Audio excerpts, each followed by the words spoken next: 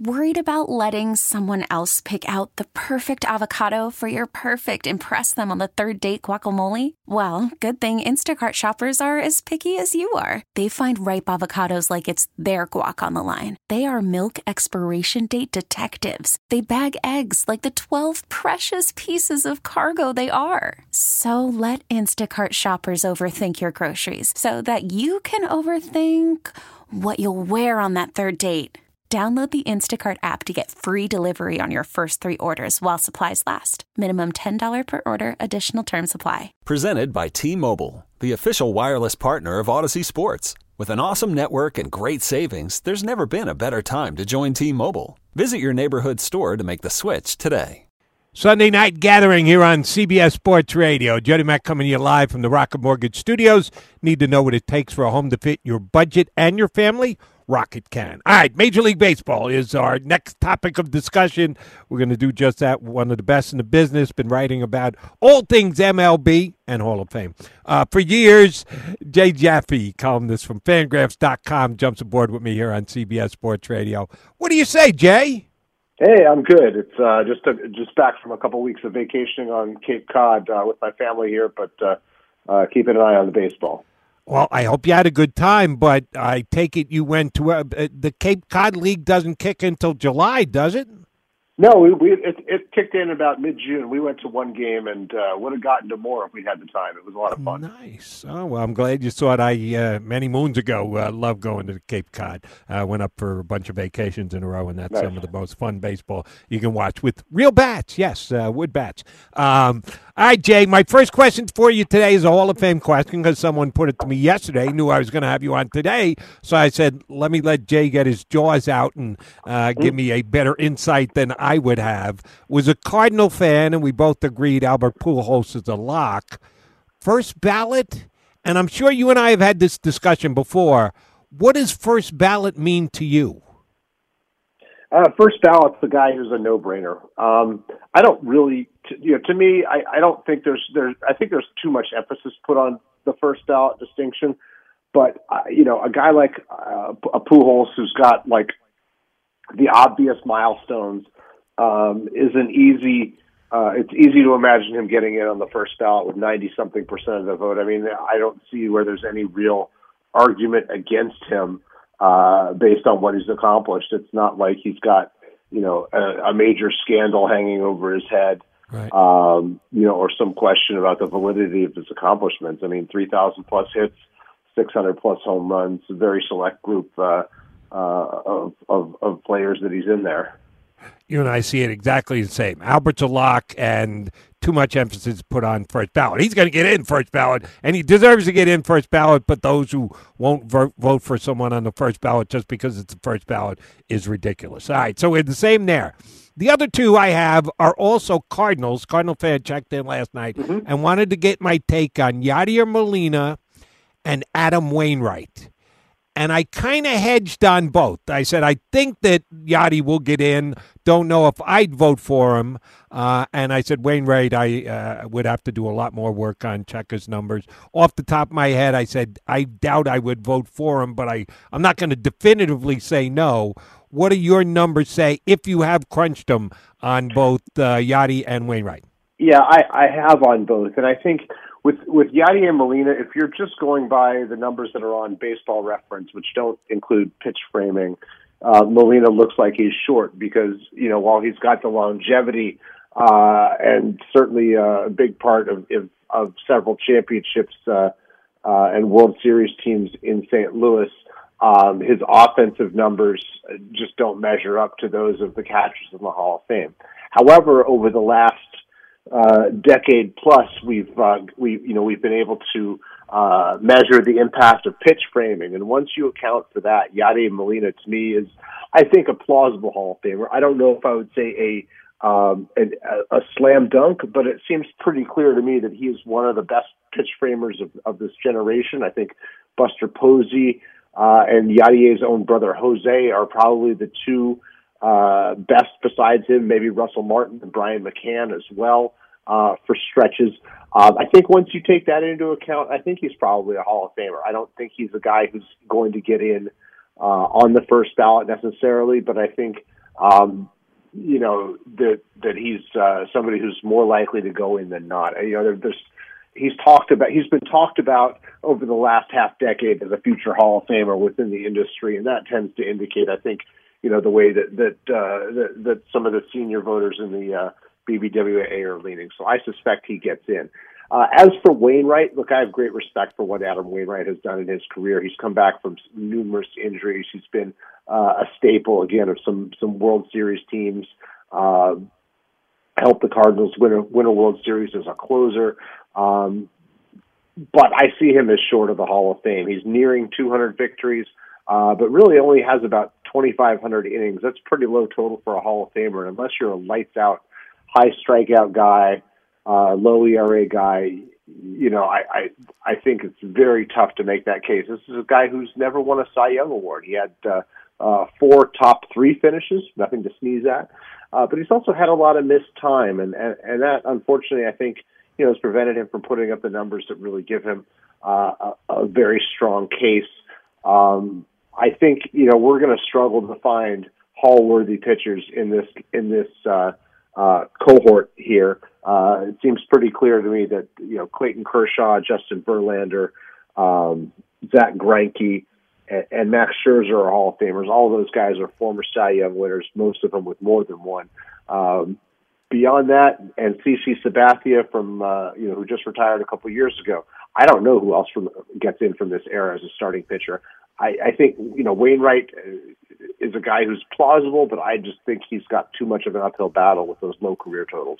It's going to get very hard to find Hall of Fame starting pitchers going forward. You and I agree on that. All right, let's get it on to the diamond, or let's go to the dugout first. Yesterday, Tony La Russa came out, and I applaud Tony for being upfront about his stance that he and the organization have taken about the White Sox going forward, better than having to explain after the fact. He said, let's get out in front of this.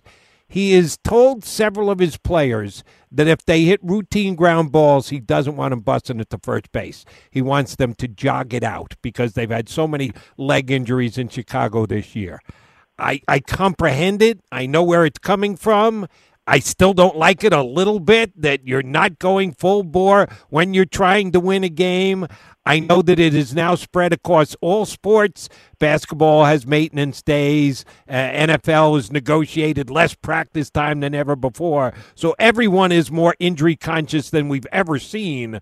But can you do it on the field of play and just say, don't try your hardest? Well, I'm not sure if the message is don't try your hardest so much as be judicious as to when you exert max effort. I don't always agree with Tony La Russa. I agree with them on this. I think so much of that busting it down to first base on a routine grounder is eyewash. It's hustle that's done for the sake of appearances rather than to gain any real competitive advantage, because it's just playing to the to the cheap seats is looking busy without necessarily improving your odds. For years in New York City, this was talked about, in particular with the context of Robinson Cano, and I think for the most part, it's kind of a giant nothing burger. I don't think it matters. I think it's much more important. And you look at the White Sox lineup. These guys have been decimated by injuries. They've played 70 games as a team. They've got one player with more than 60 games played, and that's Jose Abreu. Everybody else has missed time due to injuries, most of them leg injuries. Guys like Luis Robert and Tim Anderson. If you don't have these guys in the lineup, you wouldn't win at anything. And the White Sox are not even above 500. So I think I'm with La Russa on this one. All right, I am not, but that's okay. We can have varying and different opinions. I want to ask you about the Dodgers, who are right there with the Mets' best record. Padres just off their flank, so they're going to have to do work in the National League West this year. They've got the highest payroll in baseball. We'll catch them on Sunday Night Baseball tonight against the Braves. But they're going to secondary guy. Tony Gonsolin, Cy Young candidate? Really? Guys coming out of their pen that had mediocre careers elsewhere, they go to L.A. and all of a sudden they're getting guys out left, right, and center. I know the Dodgers have the superstar talent, the Mookie Betts, the Freddie Freeman signing during the offseason, Trey Turner, but they also have a lot of other guys who step in and contribute big time for them. How are the Dodgers pulling this off? Well, they've got a first-class coaching staff and analytics department, and their ability to bridge that gap to say, hey, if you throw this pitch more, or if you maybe can get this pitch to do this, you can be you could be more effective, and that's essentially what they've done with some of these guys. I mean, Tyler Anderson has improved by emphasizing his changeup. This is a guy who'd had I think modest success knocking around the league, and suddenly he's come to the Dodgers and unlocked success like never before. Tony Gonsolin was always a guy who'd been successful for the Dodgers, but only in short bursts. I mean, he's had some injuries. He was at his best, I think, in the shortened 2020 season. He's got an earned run average of below 250 in about 210 career innings. So when he's been available, he's been great. But the Dodgers have never built him up to a full workload, and that's really been all that's separating him from being a rotation staple. We saw what they did with Julio Urias, who came up at a very young age and then injured his shoulder. It took them years to build him up to a full starter's workload, and he became very effective once they did. Gonsolin's kind of following that same path, and they've had some success with guys in the bullpen as well in terms of emphasizing this pitch or that. Evan Phillips, a journeyman who came over from Tampa Bay, is another good example of one in the bullpen, and likewise this new kid Yency Almonte that they got from the Rockies. All right, let me ask you about a former Dodger pitcher who's doing well again. I think it's the fourth time he's been through Boston. Don't know. It's either 3 or 4 times. But he's been pitching forever. 42-year-old Rich Hill got a win for the Red Sox again today. They've got a little Dodgers in them. They've got their superstar players. They've got a large payroll. We know who the stars are, but they're also getting other guys to step in and contribute. How much should a manager get credit for that when a guy like Rich Hill steps up and all of a sudden is winning games for the Red Sox? I mean, I don't know that takes anything that reflects anything special on a manager. Rich Hill's a guy who's been, a very good pitcher for a long time. His numbers this year haven't been so good, but he's 42. He's still throwing pretty well, and he's got his good days, and that's why the Red Sox signed him in the first place. I think the fact that the Red Sox have come back from a pretty big hole. What were they, below 10 games below 500 early in the year, and now they're about 10 games above 500. So, that to me is more what I would point to as being, something that's worth crediting for the manager is that he's kept this team from giving up on itself. When the situation was dire. Yeah, they started the year 10-19, 9 games below 500, and now they're 10 games above 500 here. So, pretty impressive job. It really is, and they've moved into second place in the American League East, trailing the Yankees, who got a win today against the Astros. They dropped a couple in a row, beat them up on Thursday. Astros come back at a no-hitter, combined no-hitter yesterday, but the Yankees rally, get a win today. Are the Astros the only team that can compete with the Yankees in the American League this year? Well, they are certainly the strongest team outside the Yankees in the American League. I mean, we've seen the AL East teams beat up on each other. None of them has really put a dent in the Yankees so far. They've handily whipped the Blue Jays and Rays recently. Some nice comeback wins for them in recent weeks. The Astros are the first of the other playoff-bound teams that really gave them a problem, no-hitting them on Saturday, and then taking a no-hitter deep into the game on Sunday as well. And, by run differential, they've got the second best in the American League, and we know that they have given the Yankees trouble in short series in the past. So I would say that, they're probably the biggest threat. And when you look at this new playoff structure, the fact that they're the other team that would get a first-round bye besides the Yankees, that kind of puts them on a collision course in the ALCS if each team holds serve in the earlier rounds. You've talked about a couple teams that are holding up their end of the bargain in the American League. I want to go the other way. The Angels got off to a real nice start. Everyone getting excited. We're going to get to see Trout in the playoffs. We're going to get to see Ohtani in the playoffs. and they just completely went in the tank, cost Joe Madden his job.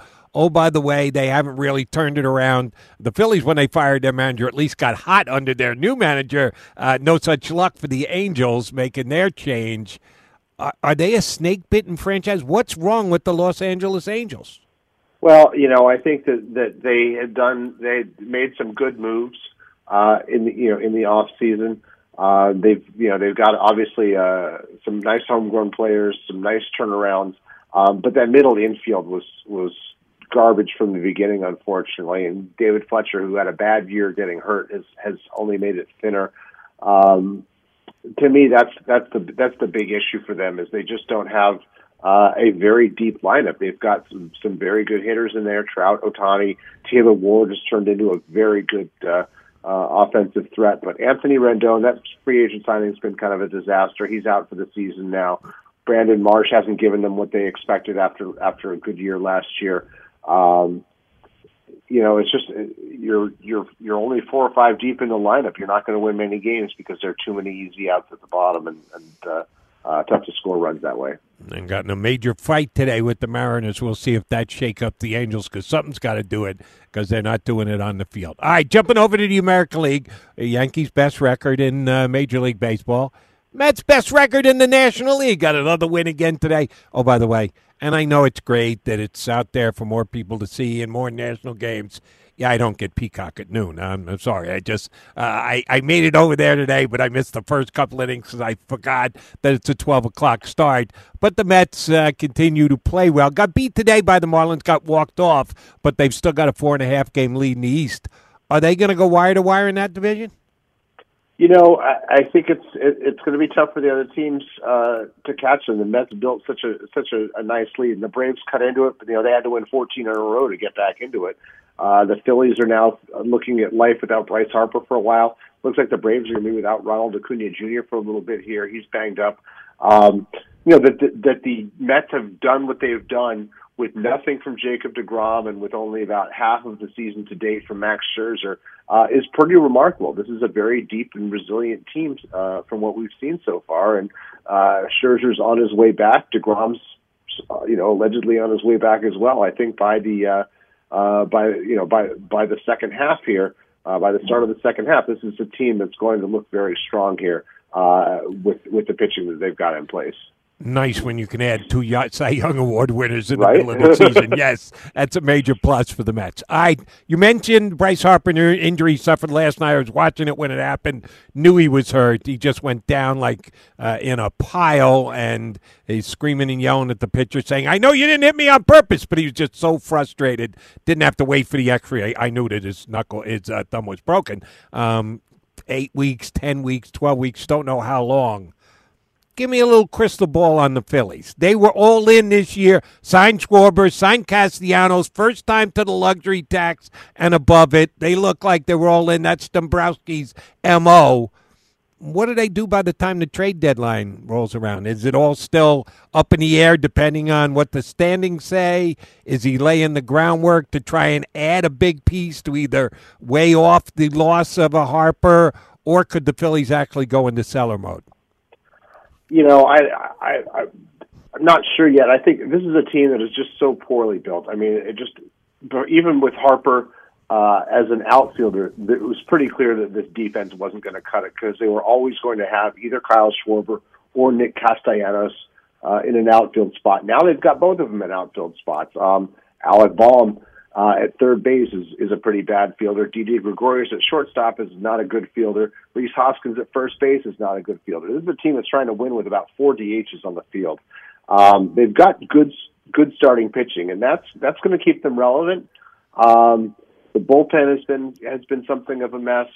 I don't know. They have some desirable pieces, but I don't see how you can easily blow it up when you've got the big salaries that they've got.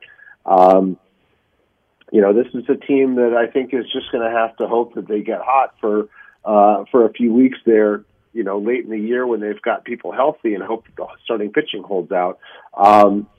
They don't have a farm system to speak of, so it's not like you're going to have a lot of ammunition to go and make the big deadline deals that other teams can do. You're not going to acquire Max Scherzer with the talent that's in this organization. All right, we're about a week away from some of the teams reaching the 81-game mark, which, of course, be halfway through the season. Who's better, the Brewers or the Cardinals? Because they're running neck and neck and have been for about a week to 10 days now. Those two have kind of distanced themselves from the other teams in the Central, as expected. Who's the better team? Well, for most of the season, I would have said the Brewers, but their starting pitching took some hits there with the losses of Freddie Peralta and then Brandon Woodruff, and it's tough to withstand those kind of blows when they come 1-2, because suddenly you're picking up your next starter at the bus station and you don't know who he is. But they had a very strong big three for starters last year in Burns and Woodruff and Peralta, and to just have only one of them, Burns, helping you, is a real blow. So I would say right now the Cardinals are the stronger team. They've done a nice job of overcoming a slow start. Their middle infield shuffled, sending Paul DeJong down to AAA, and eventually bringing up Nolan Gorman, their top prospect, has paid off pretty well. Paul Goldschmidt's having a remarkable year, another guy from the Cardinals, so I'm surprised your friend didn't ask you about when it comes to the Hall of Fame discussion, because his credentials are starting to come into focus a little bit. This is a team that has proven to be rather resilient. They've got some holes in the starting pitching because they've got a couple of injuries there at the back of the rotation in Steven Matz and Jordan Hicks. But if they can patch those, they are, I think, probably the team that's going to come out of this on top. All right, last thing for you, and you've been doing it for a while, so I'm just getting an updated opinion as to where you're at. The All-Star Game means what? To me, the All-Star Game is an entertaining exhibition. I think it's a reward for players having a good strong run. It's nice for the fans to see all these guys in one place. I think when you would combine it with the home run derby and the futures game, it's a good showcase for baseball. It doesn't have a tremendous amount of meaning. The fact that there's year-round interleague play, I think, reduces some of the mystery about seeing the stars from the other league. But it's a good time, and I enjoy watching it, and I enjoy every year seeing the grinders who suddenly have broken through to have their all-star season, or the guys who bounced back from injury to have their all-star seasons. I think there's some rewarding personal interest stories there, but I don't attach a great deal of import to it, and I don't think that, I think it was right to disconnect the home field advantage in the World Series from the result of the All-Star Game.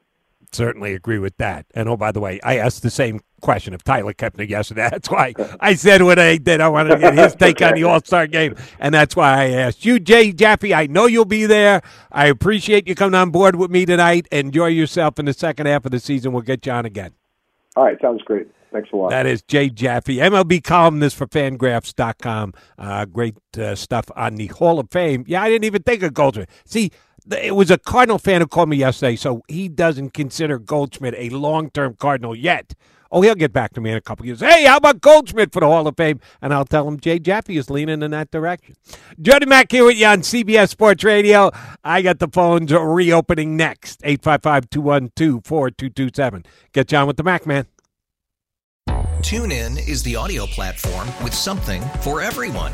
News. In order to secure convictions in a court of law, it is essential that we conclusively. Sports. Shot clock at 4. Doncic. The step back 3. You bet. Music. You set my world on fire. Yes, and even podcasts. Whatever you love, hear it right here on TuneIn. Go to TuneIn.com or download the TuneIn app to start listening. Okay, picture this. It's Friday afternoon when a thought hits you. I can waste another weekend doing the same old whatever, or I can conquer it. I can hop into my all-new Hyundai Santa Fe and hit the road. Any road. The steeper, the better. Because my all-new Santa Fe is available with H-Track all-wheel drive, so I can hit the trail without a worry in the world.